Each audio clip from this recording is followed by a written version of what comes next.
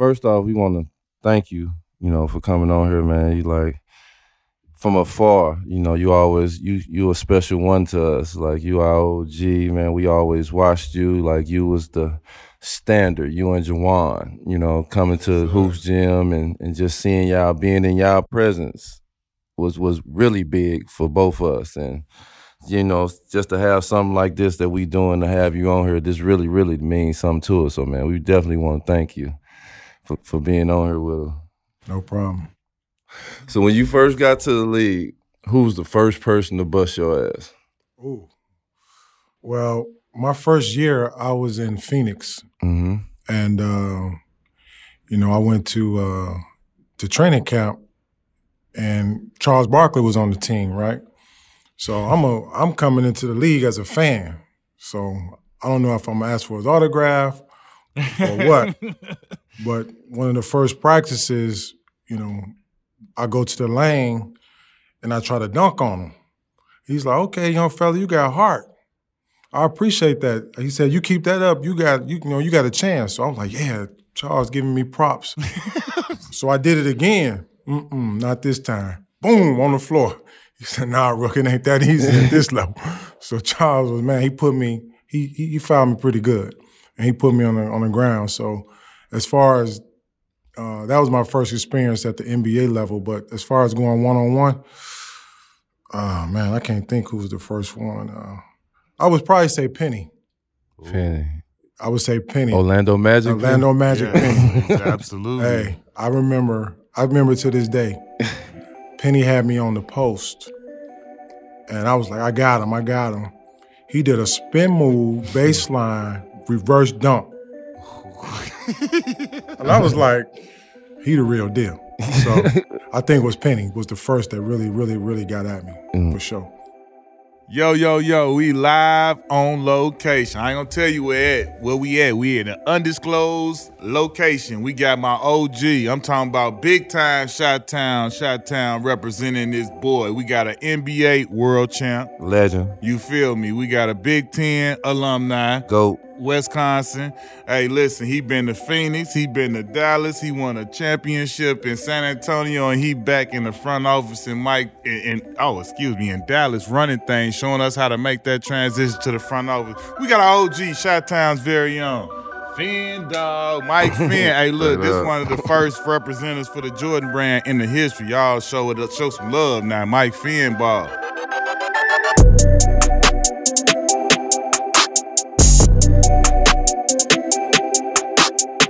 Presented by Hennessy.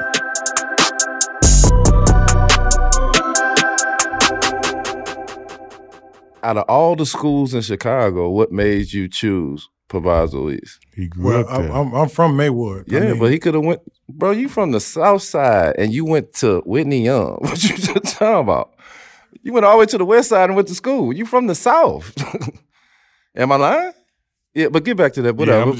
No, why he answered the question. No, we homegrown, right? So if you from Maywood, you almost gotta go to East. You know, some of the private schools was coming at us like St. Joe's, Fenwick. Yeah, they was coming at us to try to get us out of Maywood, but Getty went to Fenwick from Maywood. Yeah. But he didn't win the state championship. That's why he should have stayed at East. Damn, 50. No, but we all grew up together. We grew up on the parks together, and that was our deal. Go to high school and we're gonna win a state championship. So we didn't want to leave Maywood. I mean, the tradition there is unbelievable. Going way back to when my sister went to school. She went to school with Doc Rivers. She was a cheerleader. He was a star basketball player. But that team didn't even get a chance to win state. And then there's some other guys, Rick Wilson, people from Maywood would know about. Jim Brewer, even before Doc Rivers went to was a pro. So we got a lot of pros. And then myself, Sherelle Ford, Donnie Boyce, who was on my team, and the guys after us, Shannon Brown, Sterling Brown, D. Brown, Stephen Hunter, Reggie Jordan. I mean, we had some talent. So growing up in Maywood, you went to East because you wanted to be part of the best. And my senior year, we was ultimately the best, I think the best team in the country at the time. but we ended up being the best team in the state, winning the state championship. And then our juniors won it the next year, so we won it back-to-back. So you won champion. You won state. Yeah, 91, state champs. Yeah. Don't say yeah to this. You know what I'm saying? We state champions over here in Illinois. But you grew up on history.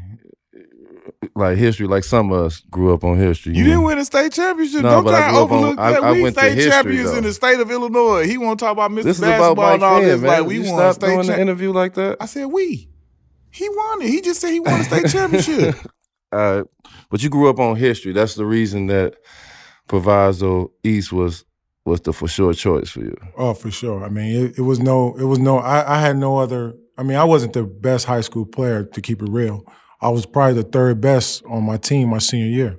Sherelle Ford was Mr. Basketball. Yeah, he was my teammate. That. Yeah. And Donnie Boyce had been playing varsity since freshman year. Yeah. So I was watching those guys, and I was thinking, man, I got to get my game right if we're going to have a chance to win it. So what happened, they got invited to, you remember the Nike showcase? Yeah, they got invited to that over our junior to senior year. So that left me with the team back at home. And that summer I grew like 4 inches too. So they came back. I was taller, a little bit better. My confidence was up. And we knew going to the senior year that, man, we was going to win this thing. And that's what we did. When you first heard the Three Amigos, like, how was that for you? When you first heard that, like, oh, man, I'm part of – because you see these guys already have this success. They the man, and, you know, you grow 4 inches, and now you part of it.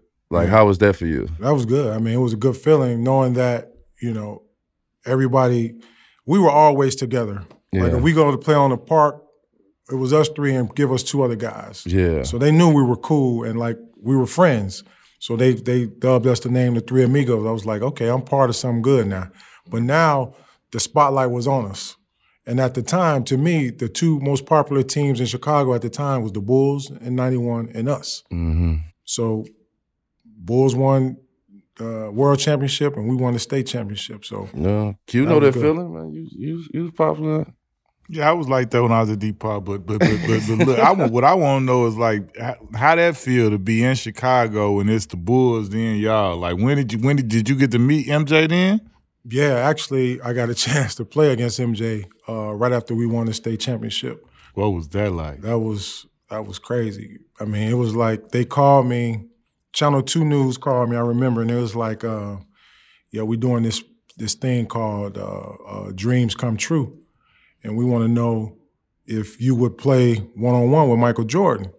It's like, of course. Dude. I was like, well, of course. I mean, that's a no-brainer. So we schedule it out, and we go up to, they're practicing at the Berto Center, right? So this is the crazy part. We walk in, me, Donnie Sherrill, my high school coaches, and we walk in, but they're either in the playoffs or about to start the playoffs. And Jerry Krause came out. I was like, what is he doing here? Pointing at me. And he was like, yeah, he's here to play Michael one-on-one. We had already scheduled this, and Michael agreed to it. And Jerry Krause was like, no way. We in the middle of this playoff run. We're not about to have you play with some high school player. This is done. So I'm like, cool. I'm in the Bulls practice facility. My dream already, I'm good. I can leave. There. So we about to leave, then MJ come out. And MJ's talking to the guy, I forget the Johnny Morris, I think his name was. He talking to him, and MJ's like, no, the kid came here with his boys. Let's play.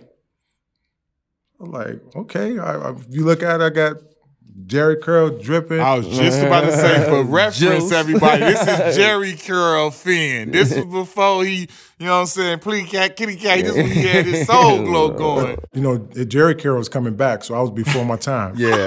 Now these kids letting their hair grow. I had curl too, man. Yeah. So ain't nothing wrong. They letting their hair grow now because it's something that I started back in the day. Straight up. But anyway, so I don't even take off my jogging pants, keep on my T-shirt, go out there. I'm nervous, man. I'm like, the thing was, what made me nervous, I didn't want to hurt MJ. I'm one of the biggest Bulls fans. And I was like, there's no way I'm going to hurt him. Right. I was like, if he this far away, I'm going to be this far away. But I didn't want to touch him. So I remember one play, he went to the lane, and I swiped at the ball, and I missed it, and I hit his leg.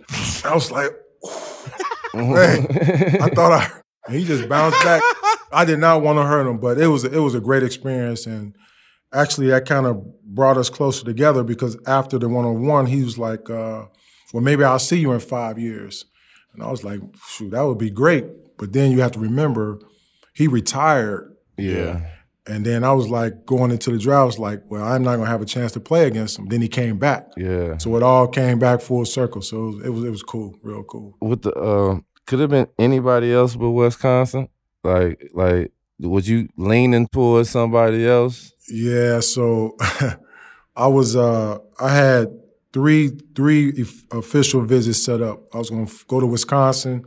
The next week I was going to go to Cincinnati with Coach Huggins, and then I was going to go to San Diego State because I just wanted to go to California. Yeah. And so I went to Wisconsin, came back, and ended up committing to them that week, and I never gave Cincinnati a chance.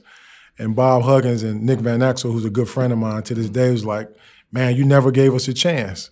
Because they went to the Final Four that year. Yeah. And he was like, if you'd have came your freshman, we'd have won it. I think Nick talked about that with us. Yeah, he was so telling us. He gave me a hard that. time about that every time. Even Coach Huggins like, you never gave us a chance. So what was about that visit at Wisconsin that you came back like, yep, it's on, I'm up? What it was really, I always wanted to play in the Big Ten. You know, growing up in Chicago, Big Ten to me was like the big. Back then, it was that was it. You're right. I didn't at the time, to be honest, I didn't think I had a chance to go to NBA. So I was like, if I can't get to the NBA, why not play in the best conference that for you me? think it is? Yeah. You know, with the Flying Illini, Illinois, seeing them growing up, I was like, I want to play in the Big Ten. But only 2 schools recruited me in the Big Ten, Wisconsin and Northwestern. And I was like, I don't really want to do Northwestern. Yeah. So when I went to Wisconsin, I was like, man, I can play on this team. I can star. I can do my thing, you know. And, you know, Coach Ray McCallum was the recruit who was like, you come here, man, you're going to play against the best. Every night, you're going to go against the best. I think at the time, some of the guys had already committed to the 5-5, Juwan and those guys. Had them Ohio State boy. Yeah. If you think about my freshman class in the Big Ten, it was me at Wisconsin. You had the 5-5. All of them was freshmen. Big Dog at Purdue. Quanzo Martin at Purdue. Allen Henderson at Indiana. Yep. Calvin Chaney. Calvin Chaney was a little bit older than us. But he was there. Jimmy Jackson was there at Ohio State. Was Derek Anderson there at Ohio State too? Yep. Derek Anderson at Ohio State there. No, he was younger. Oh, he came later. And then you had Sean Rashburn and Eric Snow at Michigan State. Michigan State, yeah. I remember Russ. Respect. Every team had pros. Even Vashawn Leonard was in Minnesota. Every team had a pro. So I was like, man, if I can compete at this level, I'll have a chance. So it worked out. Say that though. What happened? I don't say Vashawn bust my ass. All that. He used to bust your ass. He was the first one. That was it. I thought he used to. No, Vashawn was a bucket, man. He was a bucket. He was a bucket. How was it for you, the adjustment from going from Proviso East to now you about to go to Wisconsin, Big Ten? How was it when you first got there? How was that adjustment for you? It was a big adjustment. The one thing it was to keep it real. I grew up in a black community where it was 95% black.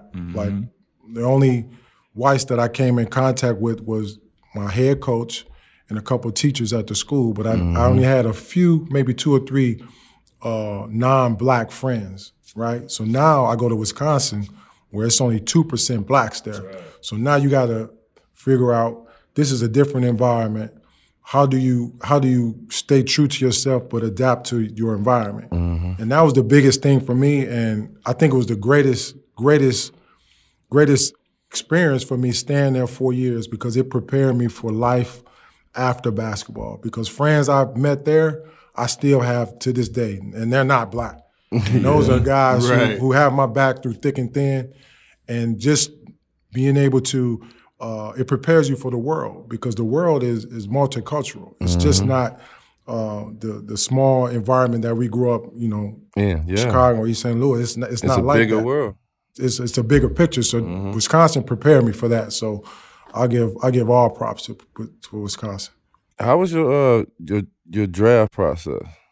Like you had to work out for a bunch of teams? Man, I worked out for 13 teams. Dang. And a couple of them twice? No, 13 teams, but 2 workouts on one day. This is the funny thing, right? So I got to work out for Chicago in the morning and Toronto at night. But at the time, Isaiah Thomas was the GM for Toronto, so I worked out in Detroit, but for Toronto. So I worked out for the Bulls that morning. Jerry Krause was killing me in the workout, man. Phil Jackson loved me. So wait, did Jerry Krause remember you from coming to play against MJ? Did he know this was the same kid? No, I think he might have.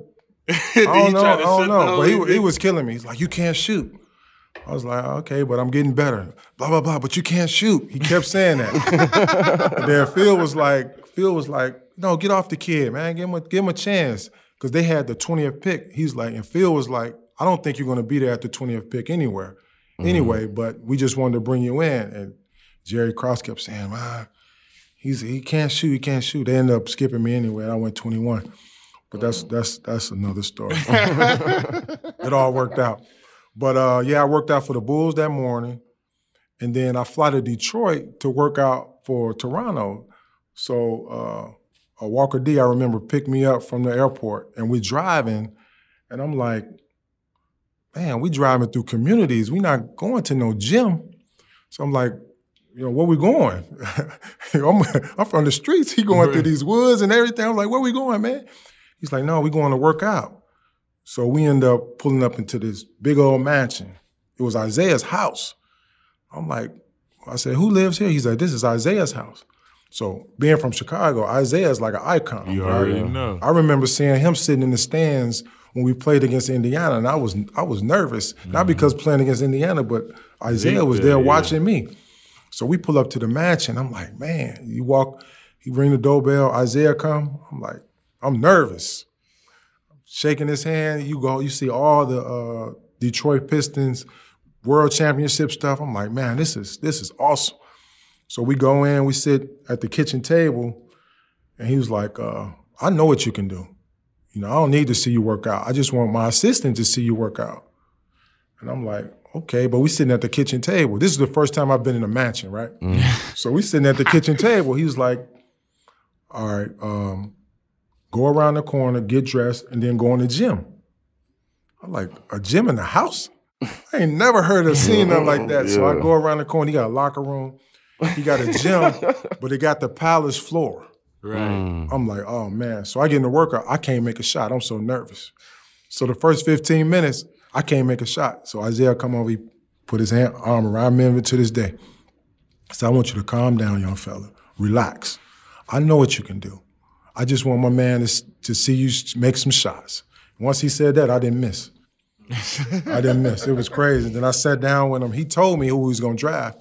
He said, I'm going to let you know. He said, if KG is there, I'm taking Kevin Garnett. If Kevin Garnett's not there, it's either going to be between you and Damon Stoudemire. He said, Damon Stoudemire is a little bit above you because I think I need a point guard. He said, if Damon's not there, I'm taking you. And he ended up drafting Damon Stoudemire. But he was the only GM that at that time that was honest with me, completely honest, man. And to this day, I give mad props to him. Yeah, he know where you came from. He know where you was getting out of. Right. Especially with us, man, listen, I tell people to this day, like, Zeke stepped up for me in critical moments in my life where it was like, okay, it don't matter what nobody say. I run through a brick wall for Zeke. He know it. No, he was one of the real ones when it was coming to that draft process. So it was cool. When you got to Phoenix, how was that for you? That experience was great because I tell kids nowadays, it's not – the veterans nowadays can be like 27, 28 years old. You could be the vet on the team, but back then it was true vets. I had Charles Barkley, Kevin Johnson, A.C. Green, the late, great Wayman Tisdale. Shout out to Wayman. Late, great Hot Rod Williams, Elliot Perry. Elliot Perry, Hot Sox. Yes. So those vets, they took care of me. Yeah. Mark West on y'all team? No, Mark West wasn't there. He was gone already. Yeah, but those vets took care of me. Like it wasn't – the rookie hazing was there, but it was like, okay, we're going to put you through this, but we're going to take care of you too. Yeah. Like, I would go out with Charles. Charles would, your money's not good with me. I'm going to buy you dinner. Right. As long as you continue to work hard and do the right things, I'm going to take care of you. And that's how the vets were. So walking into that, I was like, I didn't know what to expect. Yeah. And then being in Phoenix with that lovely weather.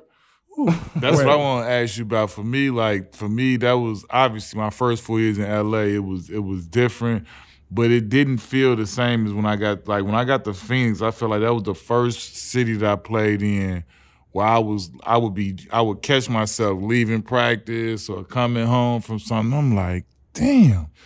Dude, this is different than anything I've experienced, because you know how we come from Chicago. It's completely night and day different when you riding anywhere going from in Phoenix going home. And I was like, I live in Scottsdale, Paradise Valley, so it was like super nice. You riding through that, I felt like every day I can remember saying that, like, yo, it's the first time I feel like in season I'm on vacation. Right. No, I agree. I mean, I'm calling home in December. I got on shorts. And I'm like, what y'all doing out there? It's like, we out here shoveling. It's snow. So I got on shorts and a T-shirt. That was the loveliest. You don't want to rub it in, but this is mighty nice. This was real nice. And I was like, I don't know, y'all can come visit, but I'm not coming back there. No, sir. But it was cool, though. When you got traded, was you shocked? Or you knew you was gonna get traded? Because it was in December. Yeah, I was shocked, bro. Crazy story. December 26th. Yeah, the day after Christmas. Yeah. So I got the whole fam in town for Christmas, right? And we had some friends in Phoenix, so they went to the friend's house. So me and my nephew, we sitting at home. My nephew, he's 9 years younger than me. We sitting at home watching the Dallas game, right? And me and Jason Kidd are real cool. So we watching the Dallas game, and the announcer says, Jason Kidd is not coming out the locker room. Rumors has it he's been traded. So I'm looking at my nephew. I was like, Dallas has got to be the stupidest team in the league if they trade Jason. I said, they trading, that's the all-star point guard, rookie of the year. Why would they trade him? They got to be stupid. And my nephew's like, yeah, you're right. 2 minutes later, my phone rang. It's you. The house phone, back in the day, we still had a house phone. I pick up the house phone. It was Danny Ainge's secretary. I said, hey, Michael, how you doing? I was like, I'm good. Well, Danny wants to talk to you.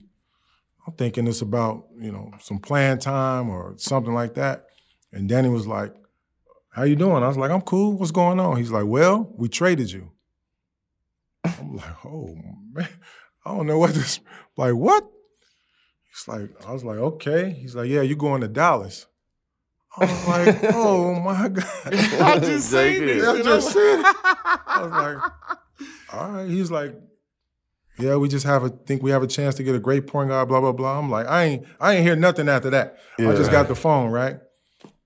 So then Dallas ended up, sending a plane. That next day, took my whole family from Phoenix, took us to Dallas.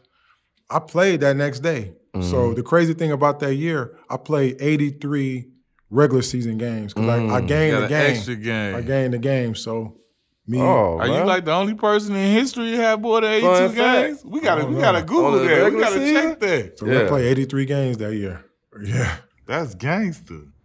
When you first got there, coming from Chicago, going to Wisconsin for 4 years, then you get to Phoenix, you have a dope first year. You know what I'm saying? You made all rookie team, finished third in rookie voting. Like, how was that year for you? Like, getting your feet wet in the league and feeling like you established yourself. Like, how was that for you mentally? That was great, man. It showed me that I have a chance to maintain in the league. You know what I'm saying? Mm-hmm. It's, we know getting to the league is hard, but staying in the league is even harder. Hardest.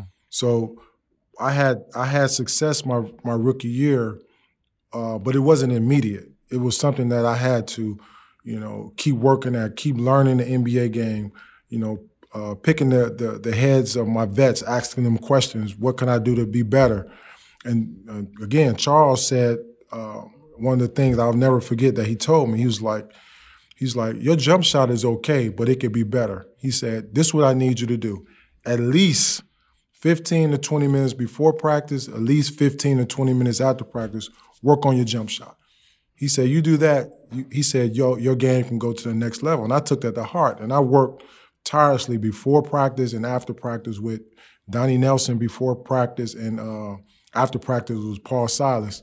And that showed me that if I keep working, I can get better and better. And then I was able to make the all-rookie team, and I just said, I like this success. Let me keep doing it. So I kept working hard at it. Dunk contest. Like cartwheel. How's your cartwheel? Is your cartwheel still looking the same right now? Like, what made you attempt the cartwheel? He said, So, oh man. So, if you think back to the contest, that was Kobe's rookie year. Yeah. And yeah, Kobe rookie year. I wasn't really a good like freestyle dunker. That's why I didn't do it. I was a better in-game dunker. That's why I didn't do it, because I felt I was a better in-game dunker. Right. So I didn't have a lot of creativity when it came to dunk. So I had my set dunks that I knew I can do. So I think we get to the next round, and Kobe does the between the legs. That was my dunk that I was gonna do. He's Bay Fun, so now you like, I can't do that. So I don't got nothing, right? So a week before that, Rex Chapman was my teammate in Phoenix. And Rex was like, I got the dunk for you that'll win it. And Rex did it and did a perfect cartwheel. I mean, he got, legs all out straight. Legs straight, arms straight. He'd have got a 10.0 in the Olympics. And he boomed it. And I was like, that was nice. I mean, Rex did it and it was like perfect. Yeah. He was like, Finn, you do this, you'll win it. So now I'm sitting up there. If you go back and look at the tape, I don't know what to do. So the last thing that popped in my head, I was like, you know what? I'm going to do the Rex Chapman. Hey, dog. But I threw it at my cartwheel went right. Yo, look, I'm so glad you provided some context to this, because I thought it was just a Maywood thing. Because if you remember, you fast forward some years after you, Corey went up there doing the frontward flip and had me throw it to him. Remember that? I was like, man, y'all some athletes out there in Maywood, boy. My cartwheel. I leave my cartwheel to my daughter now. She's the perfect, but me, man, to be quite honest, when I did the cartwheel, I thought I was perfect. It felt perfect. It felt perfect. And then when I saw the replay, I was like, ooh. That was a ooh. That just lets us know sometimes we got to be a little more thorough when we examine ourselves. You in Dallas now, and y'all get Steve Nash. You get Dirk. You got these two guys with blonde hair, you know, coming to play. But it instantly seemed like it started to click for y'all. Yeah. Like that's especially the second year, not Dirk first year, but the second year. It seemed like it really clicked for y'all. I remember when we got to the league and played, I just couldn't understand why we couldn't beat y'all. Like, or get a game on y'all, but we didn't know how to win, but y'all knew how to win. Y'all played a certain way. How was that to like form that big three? Y'all was 3 all-star players. Like, y'all was a contender in the West when the West was the dirty West. You got the Spurs, you got, you know what I'm saying, you got Timberwolves, you got Sacramento, you got the Lakers, and y'all was definitely one of them teams amongst that group. How was that to form that big three with them? Right. And win in Dallas under Don Nelson, you know what I'm saying? Which I love his system to death. Everybody love Don Nelson's system, but under that, how was that for you in Dallas? It was great, man, because it was similar to my time in high school when I had teammates that we really enjoyed each other. Like we were cool. Like you could tell. Like we were, if we weren't, you know, on the court together, we were usually outside, off the court doing stuff together, and we had that bond. And what that did, it built trust. Like even though, you know, the game we can be down 20, we always thought we had a chance because we trusted each other, right? So when the games got hot and we put the ball in Steve's hands, Steve was great at knowing who had it going or who needed to get it going.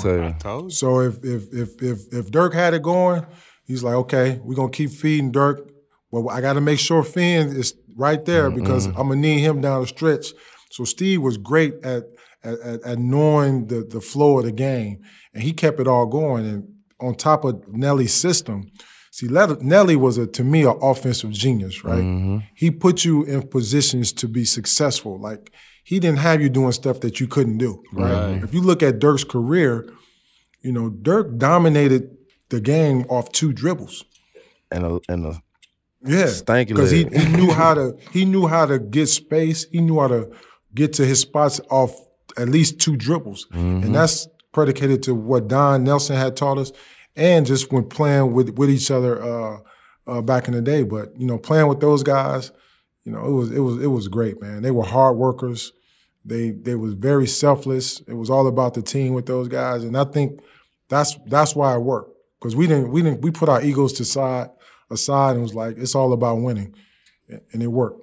When you talk about Steve doing what he did, that is literally, anytime somebody interview me or asks about him, like that's what I say his superpower was, and that's why I feel he's able to, you know, move straight into coaching and do it at a high level, was because I take for example our year together at 04-05, like he had a lot of egos to deal with, and I felt like he knew when to get who the ball and what to do. No matter what the play was, it was going to be no disrespect to the coach or no disrespect to whoever the play was for, but he had a sense to know, like, all right, Q need a shot right now. I don't need him to go tripping because he ain't had a shot. Or okay, let me get Amari the ball right now. He ain't had one in a minute. Let me get him a touch. Or okay, wait, Tricks ain't got the ball. Whoever it was, he knew, because we had 5 guys that was go-getters, you know what I'm saying? Right. 4 excluding him, and it was like he had to deal with that.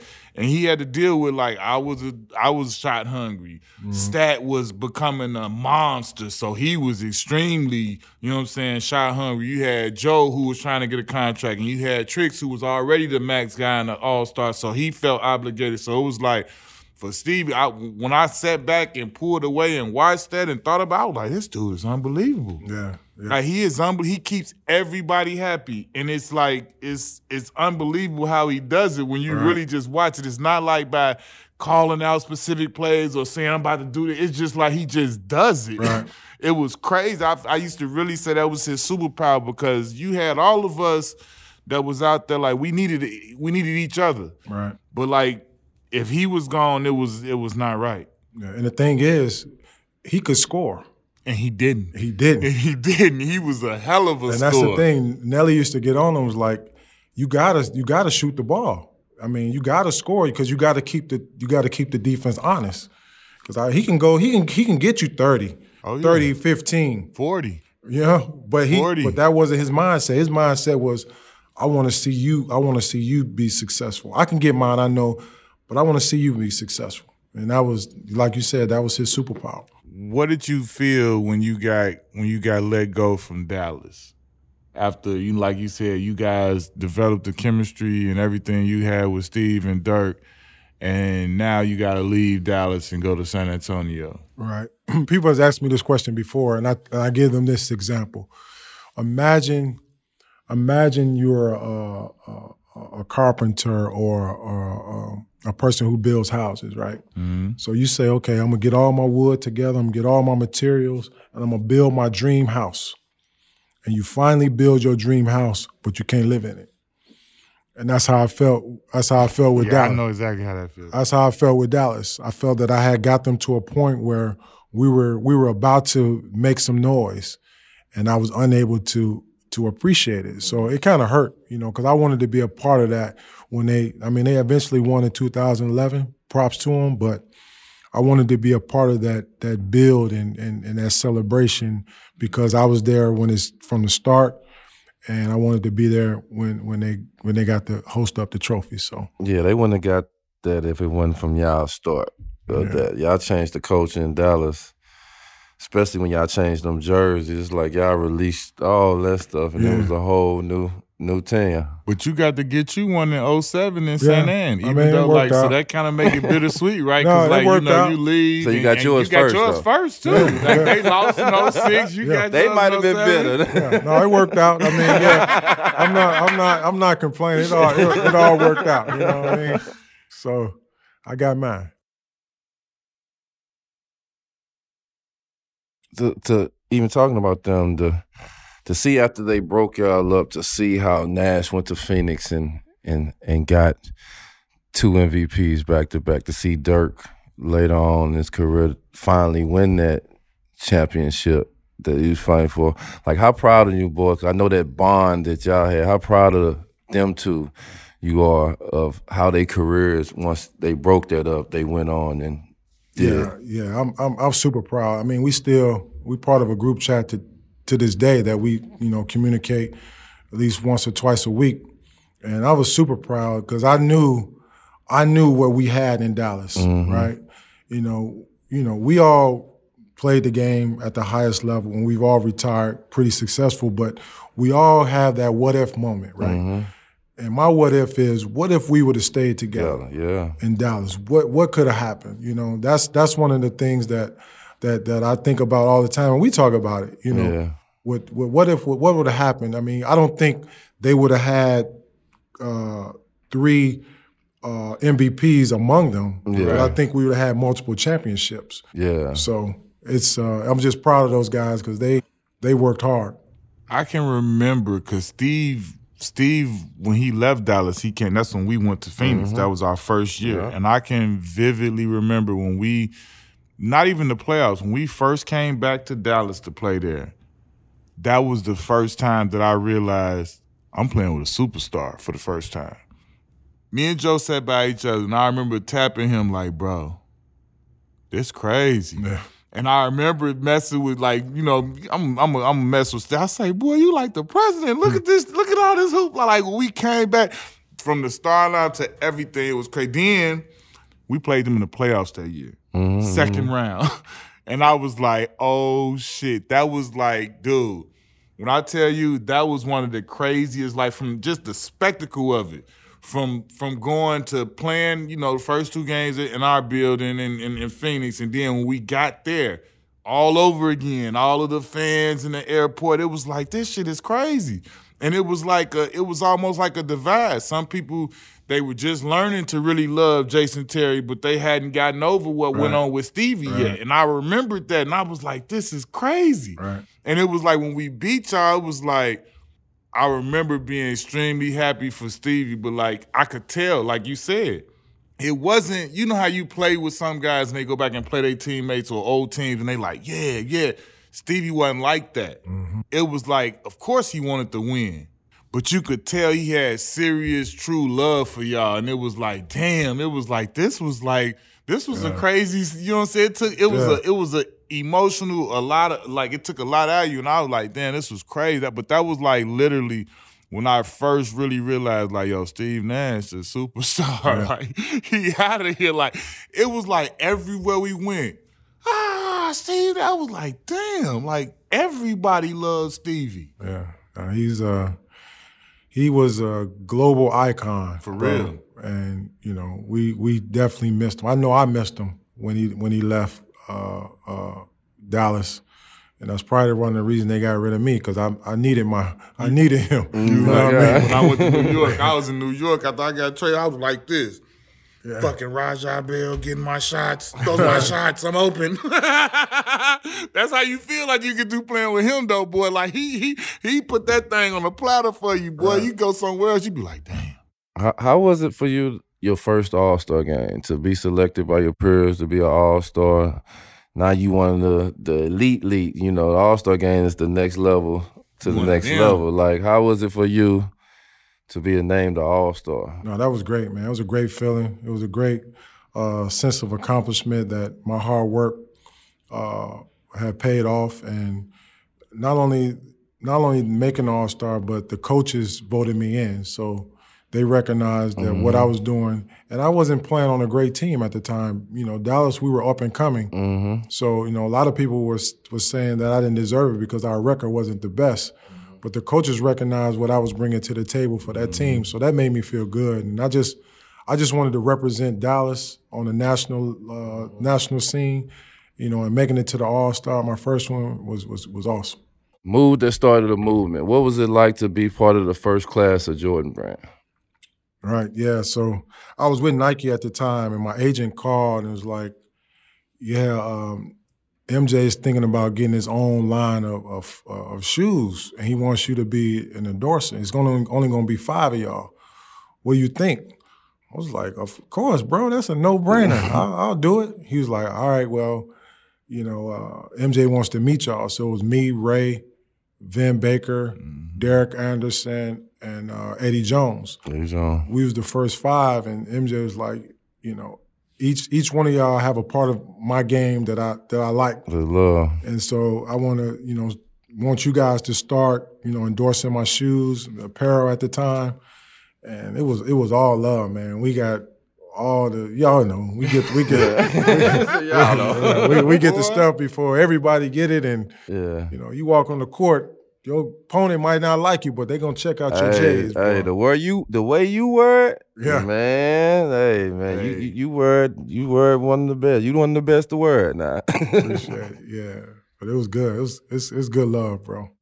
I know what I want to ask, because you got basically every pair of J's, right?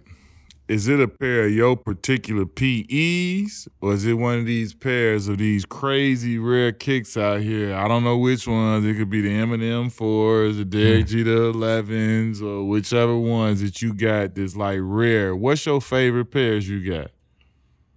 Well, it might be a championship pair or something.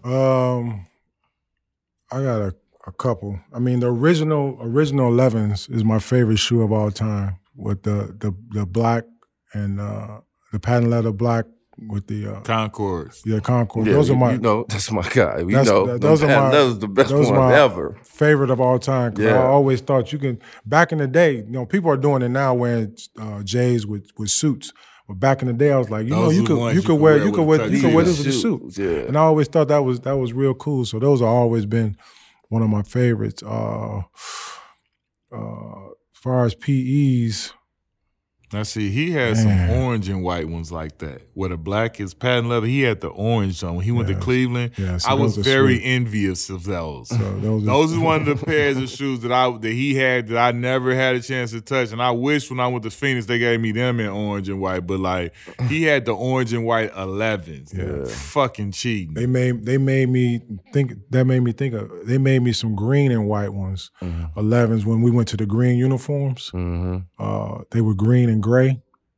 Those are sweet. So those have to be up there too. Those rare though, because nobody see them like I Gray remember had the them green uniforms and white though. ones. Them new green uniforms. Yeah. Kind of like the throwback Derek Harper joints. They made a shoe, a tribute to Obama too. A Jordan for President Obama, but he came as president. I wore them like one time when I was in San Antonio. I still have them, and I was like, whenever I meet president, I'm having him sign them. So the plan was win a championship, take the shoes, and have him sign them, but I never got a chance. So if he's watching this, I need you to sign my J's. Straight up. Straight up. Like, you definitely you the original crew.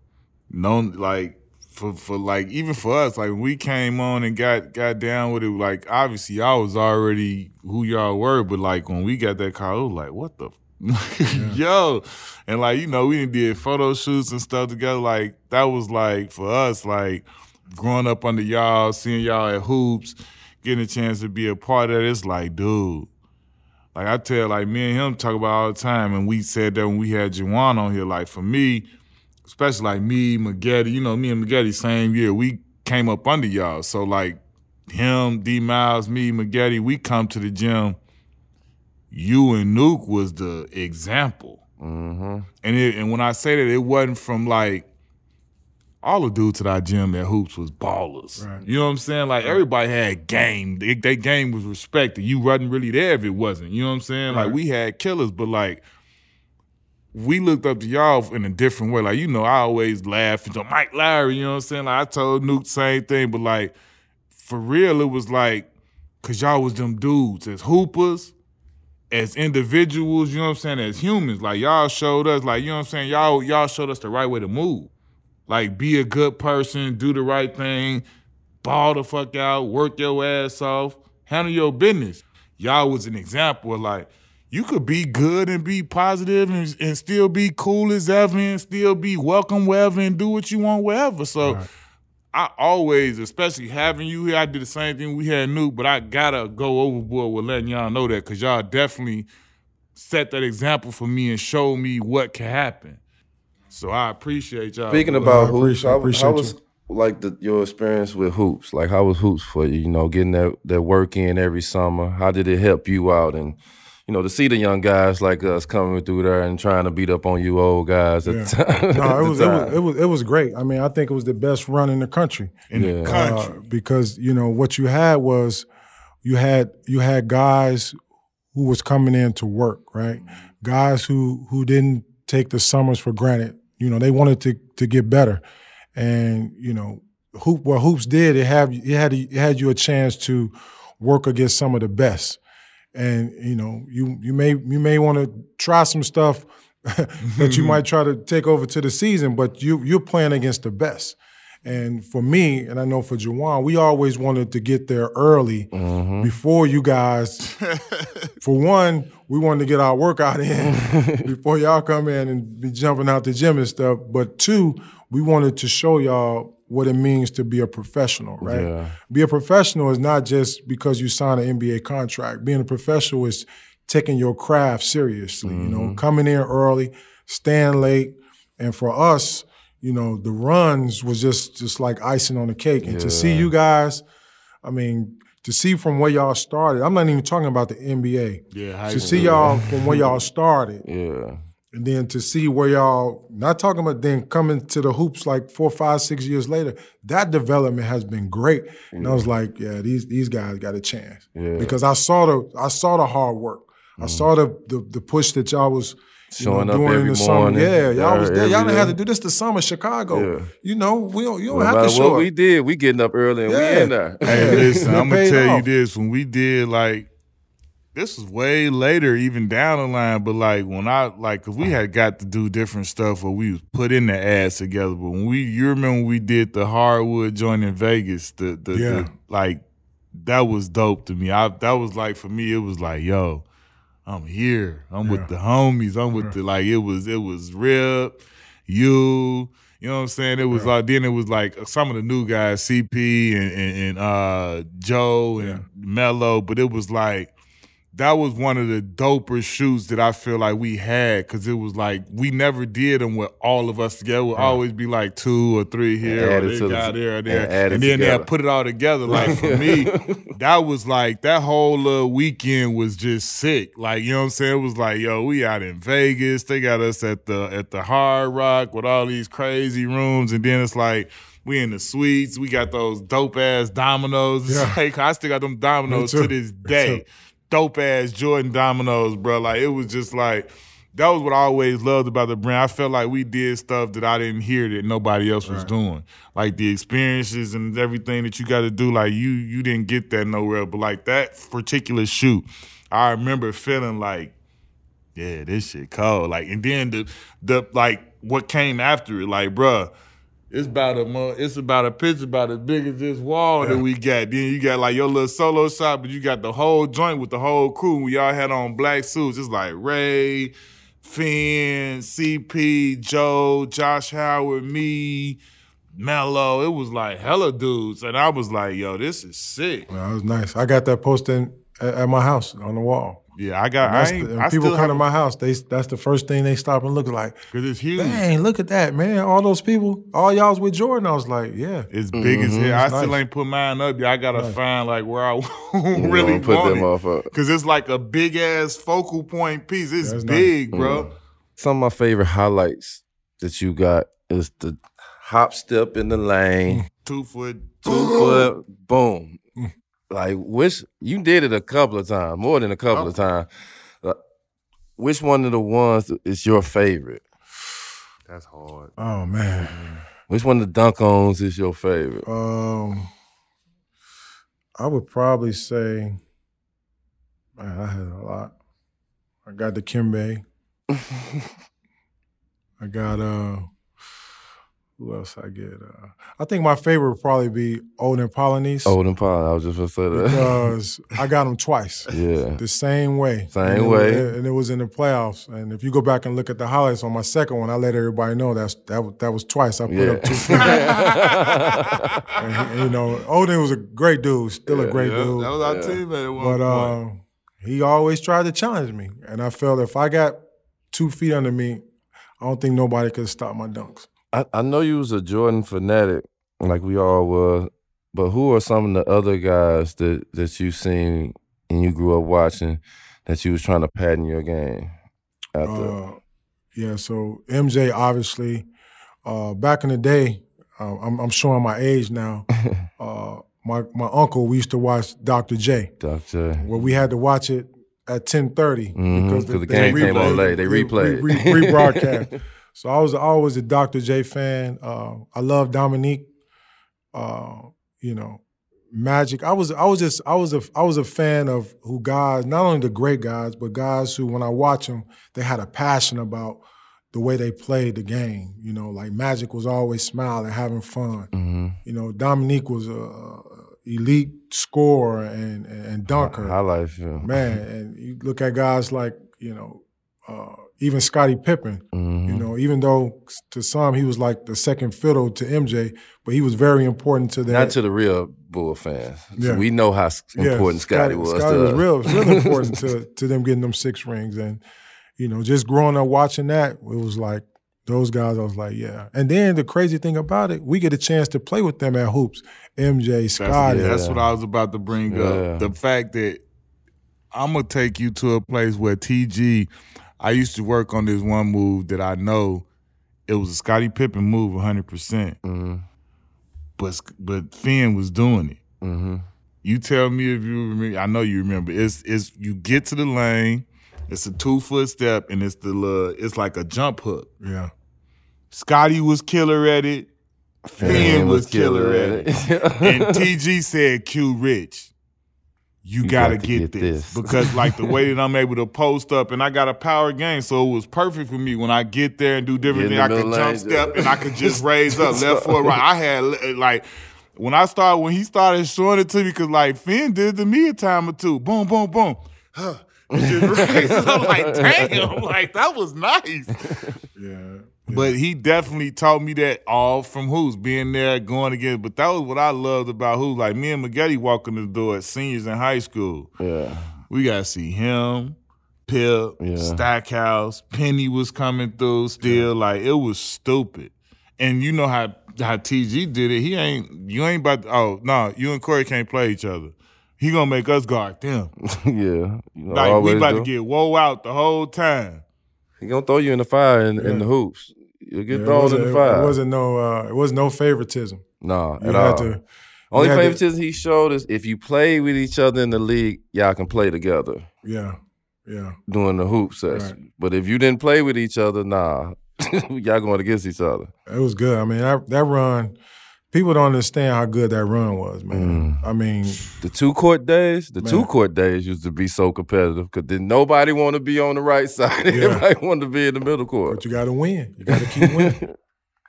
As a start, bench, cut. You got to start one. You got to bench one. You got to cut one. D Wade, Ray Allen, Allen Iverson. Oh, come on, disrespectful right now. Oh, man. You got to start one. Bench one and cut one. Oh, man. Come on, man. Or trade one. We can't cut no great players like that, but trade one.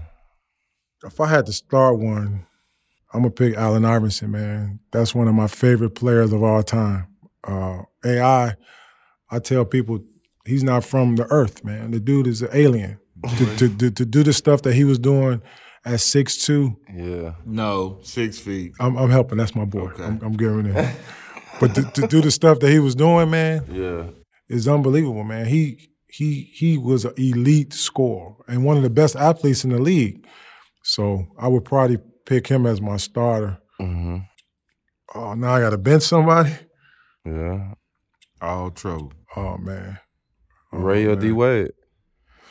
I'm a bench Jesus or the Flash? Well, You've been with Milwaukee Buck, D. Yeah, I'm a bench Ray because I think Ray is cool enough to understand his role.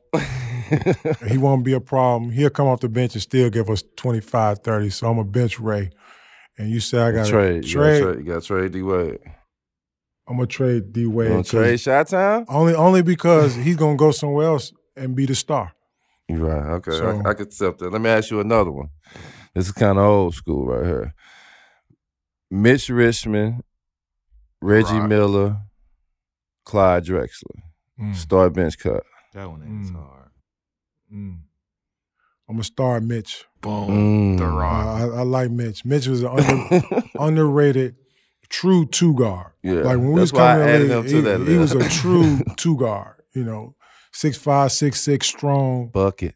Can shoot it, drive it, post up. That was a true two-guard back in the day.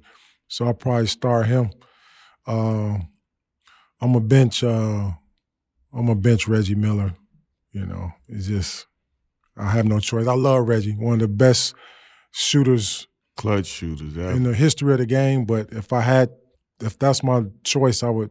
Him and Clyde. I'd probably bench and then Clyde Drexler. You gonna go ahead and trade him? I'm gonna go cut Clyde. That's going back to the Trailblazers days when I was a Bulls fan. So feel me. But I still got love for Clyde. Straight up. Who are your favorite five? Like not your top five, but just your favorite basketball players in the history of the game. Who is your favorite five? Probably Michael Jordan, Allen Iverson, killer, Shaquille O'Neal, Dr. J, and probably that's a tough one. I'll probably put Pippen up there. I knew he was gonna say Scotty. That's what I'm talking about. That's what I'm talking about. I love Scotty. I'm Chicago through and through, man.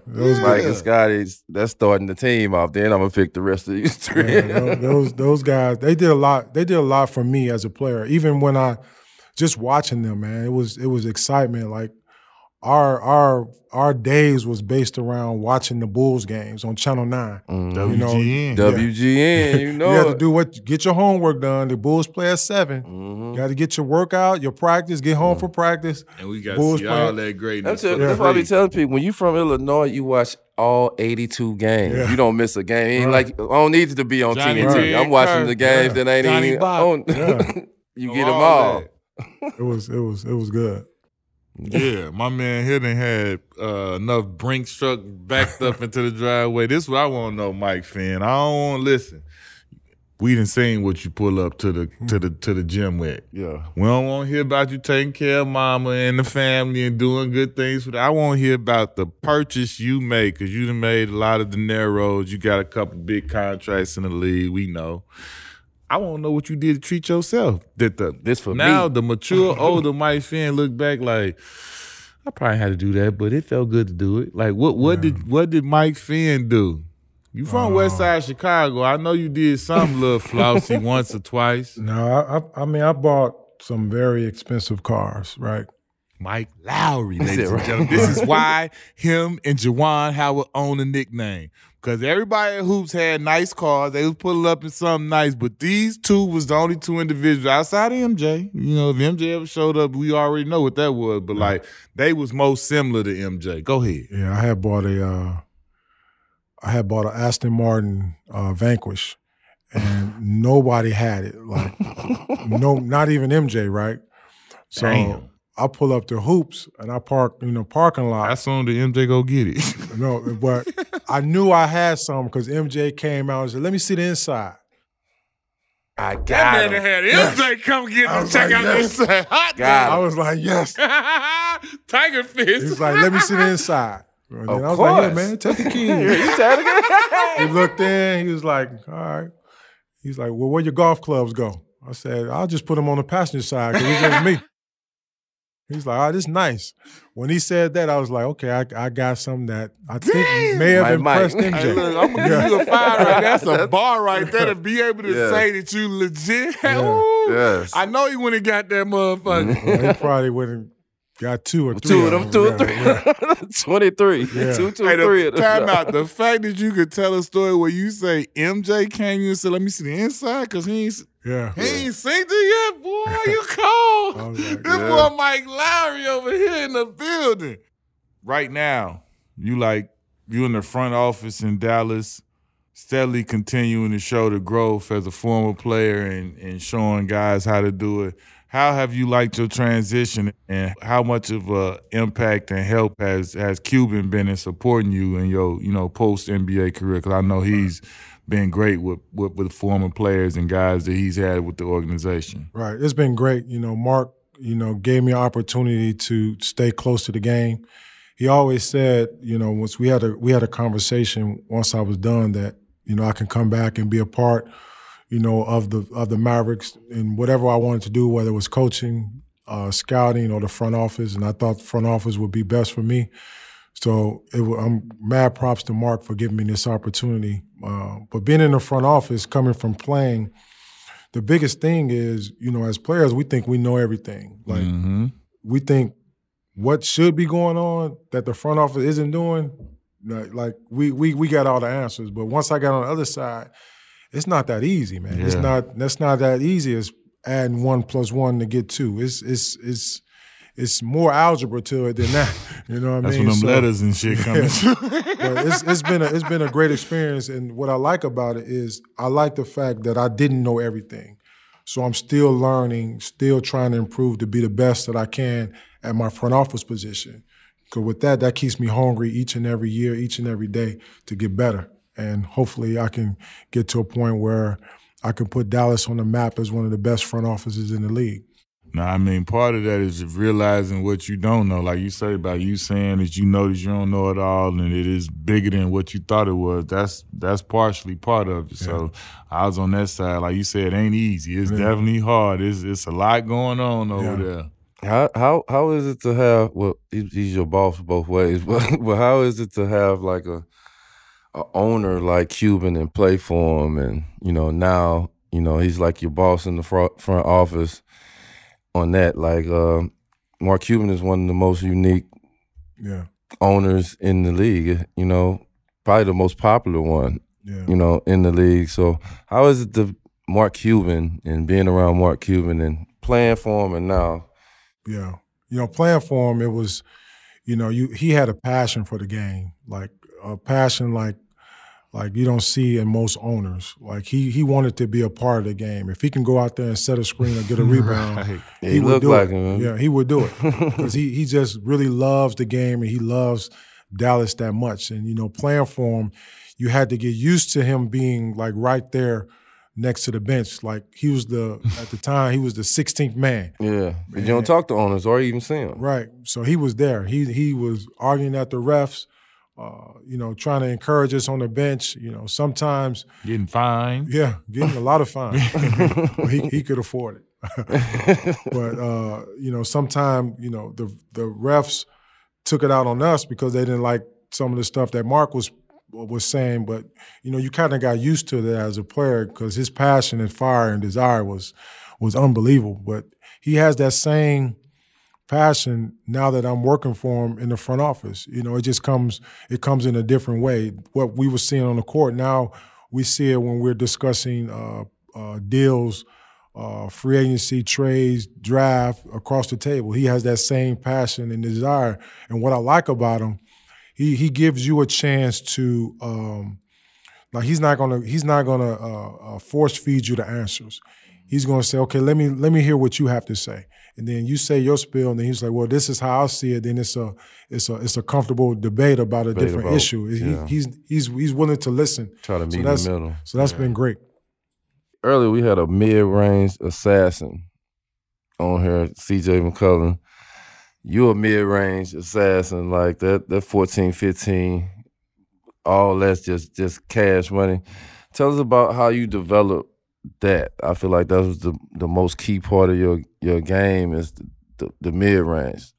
Yeah, to me, I think it's a lost art because the way the game is being played now. But I think the mid range shot, it sets up every other shot to me because you can't, like if I'm behind the 3-point line, you can back up. Mm-hmm. But if I'm in the mid-range area, you can't back up. And if you get too close, I can drive by you. Mm-hmm. So I think that sets up all other moves. And when I worked out, that's where I based my workouts on was the mid-range shot because, like I said, you can get everything off that. You can get to the basket. You can get separation with a step back.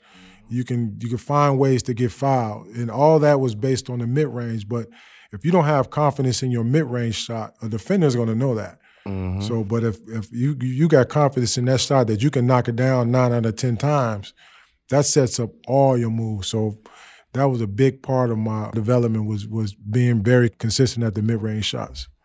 This ain't really a question, and it's more of a statement for the sneaker community out there because I feel like my OG, his shoe game, his PE game, and everything involved with Jordan is one of the most slept on. Definitely is. They don't understand, you know what I'm saying? Because like I'll give them this.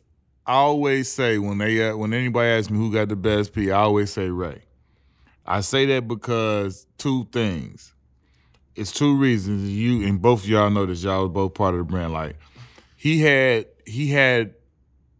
postseason runs that you knew were coming. Right. So they were prepared for it. You feel me? Right. Like when he was with Boston and Miami, the brand absolutely knew that they were coming. Then he also had championships that were able to be, like crystallized by the next ring ceremony. They get some crazy shit. So like Ray is on some other shit. So Ray is over there. You feel me? For real. But like, don't sleep. Finn was a part of the original team. He has never ceased receiving the greatness of all the Jumpman gifts. I know his wife, like mine, despises the packages that show up at the door and just look at us with disgust like, where are they going? Yeah, that's what are you doing with them? I want to ask you that too because, we're all Jordan Brand guys and you got to find somewhere to put these joints at. So... And they ain't never desist. They ain't never stopped. They ain't never stopped. But you about 20 years deep, probably 22 years. Plus. He's an original. This is what I'm saying. This is an OG original brand 23 member. years in from there. The very beginning. So do you got a mansion or like a little house or like you just built the whole shed? They got their own little room. This is what I try to tell people. It's off to the side. You need a thumbprint to get in there. Straight up, exclusive. Right. Yeah. Paul Allen status, you feel me? Exclusively. But it's like you said, I just those shoes can become overwhelming to the family. Like they don't understand. Not to us. Not to us. When I see them things, I'm like, this is Christmas, man. So I might be mad. It feels just like the first package. Hey, man, I can come in the house, I see them boxes, I drop my bag. Everything be over with. Like, hold on. I'm opening the boxes. It's a great feeling. I mean, MJ, he takes care of all his athletes, and I'll be forever grateful to him and the brand. Shout out Jordan Brand for sure. No questions, no ifs, ands, buts about it. The best part about it for me now, bar none, it's not even me. It's I get to give my kids them shoes. And the best part about it to me is that they are clueless. They have no clue that they going to school killing them. Kicks that ain't even out yet, they don't even know. Right. Like you hear QJ and I got them talking about flavors. We got flavor, but they don't understand that like, boy, y'all, these just don't come out for 2-3 months. Like, you know what I'm saying? Like, when they really get to that age, like my stepson, my Caleb, he's 17. He knows. Yeah. He Travis Scott down. He all that. Look, he like, all this, let me get these, let me get those, let me get the tools you got on. He got them, like, he losing it. Right. So he know. But 8, 6, and 4, 5, they don't got no clue. Right. They just like, look, Cruzy would rather wear some Spider-Man shoes on my ass than some J's. They rather wear them Crocs. Yeah, than J's. I wear my Crocs. My Crocs. You in Florida, man. You gotta get cold. You can't wear the Nikes every day. I did not know they made Crocs in size 20. Man, they make Crocs in I wear all 18. sizes. Take 2 off that. They make Crocs in all sizes. They got Croc heels now. They do. It's crazy. I seen them. Hey, look, ask you this. Like, where did you get to I always wanted to ask you, where did you get tuck my shirt, be, like everything be good. And I never see, when I see you play, it never fall out. You never look, like we out there looking like we just left. Rio, tell him we on our Mike Finn, OG. I'm telling my have homie, my best friend out, Rio. have our shirt, like one side up, right one now, side down. You used to be so much to the T. Only other person I see like this is Mike. Like, where did you get that from? What made you just do this every single time? This is tucked right. I'm presented right. I would give credits to my mom. You know, my mom was old school dresser, coordinate everything from the shoes to the purse to the hat. You know, but I always want to be neat. Right? Yeah. And it just seemed like, I think my mom, maybe being at a young age, she was like, tuck your shirt in, boy, you look sloppy. And ever since then, I tuck it in. And even when I tuck it in, I don't like the creases on the shirt to be like bungled up in the back. No, you got to tuck in the right way. It can't be just all tucked in like the wrong way. My boy had an official, like a referee with a whistle tuck in. Boy, Shout out to mom, man. Shout out to mom. Me and my boy Rio like, hey, Fofo, hey, I got that Mike Finn tuck in. my son, 13, he give me a hard time. He's like, well, why you got your shirt all tucked in like that? You look uncomfortable. I was like, nah, man, you got to be neat. He's like, nah. He's like, he want to take his shirt out and let it hang. I was like, nah, man, that looks sloppy. Straight up. That is epicness. Going to San Antonio, playing for a coach like, how was it playing for a coach like Pop? And now you in the role of you playing behind Ginobili. You know, so like, how was that for you as an adjustment? Yeah. First of all, Pop is unbelievable, man. Not only as a coach, but as a person. And we had a relationship when I first got there. He knew that, you know, it was a difficult situation for me because I'm coming from the rival to the other side, and we had just been playing. So, you know, the best thing that Pop said to me, I remember my first practice. I'm going at them because they still Spurs. Fouling hard, going to the basket.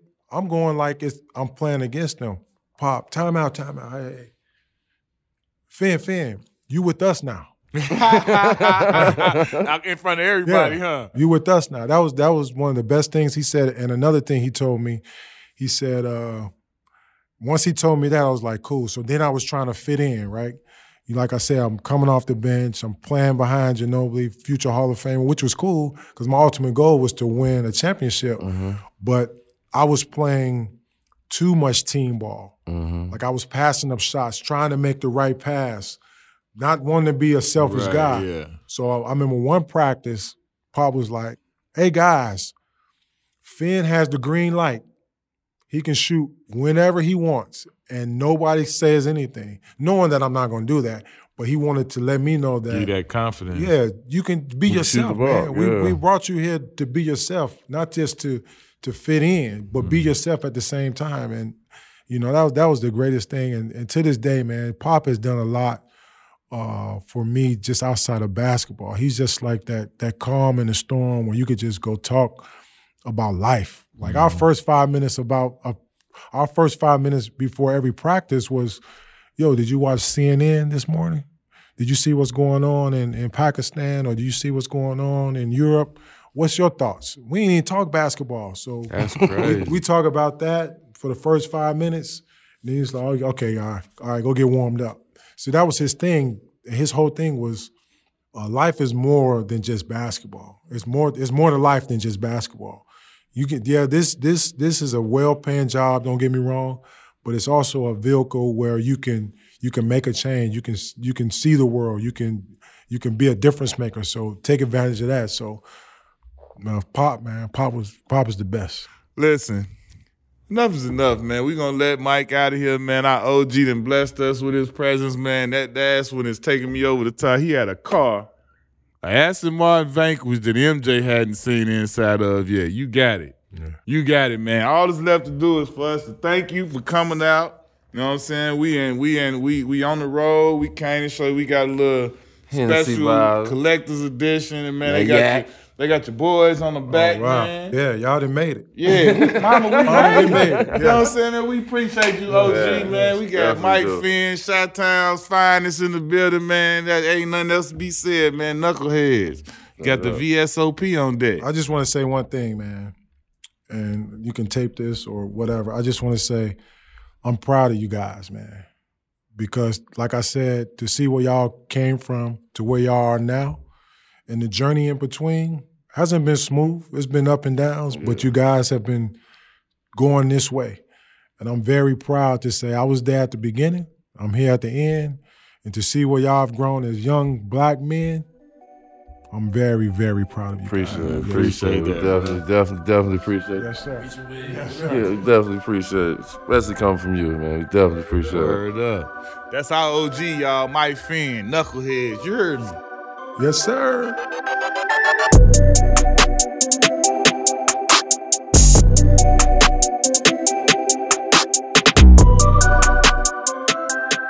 All right, we want to thank y'all for your continued support of the podcast. If you enjoyed this episode, be sure to give us 2 taps by writing a review and rating 5 stars wherever you get your podcast. And make sure to hit that subscribe button so you don't miss an episode. You can also find all the episodes on the Players Tribune YouTube page. Follow us on social media at Knuckleheads Podcast and join our Knuckleheads Facebook group for exclusive content. Thanks again to all of our guests and fans. This wouldn't be possible without y'all. ThePlayersTribune.com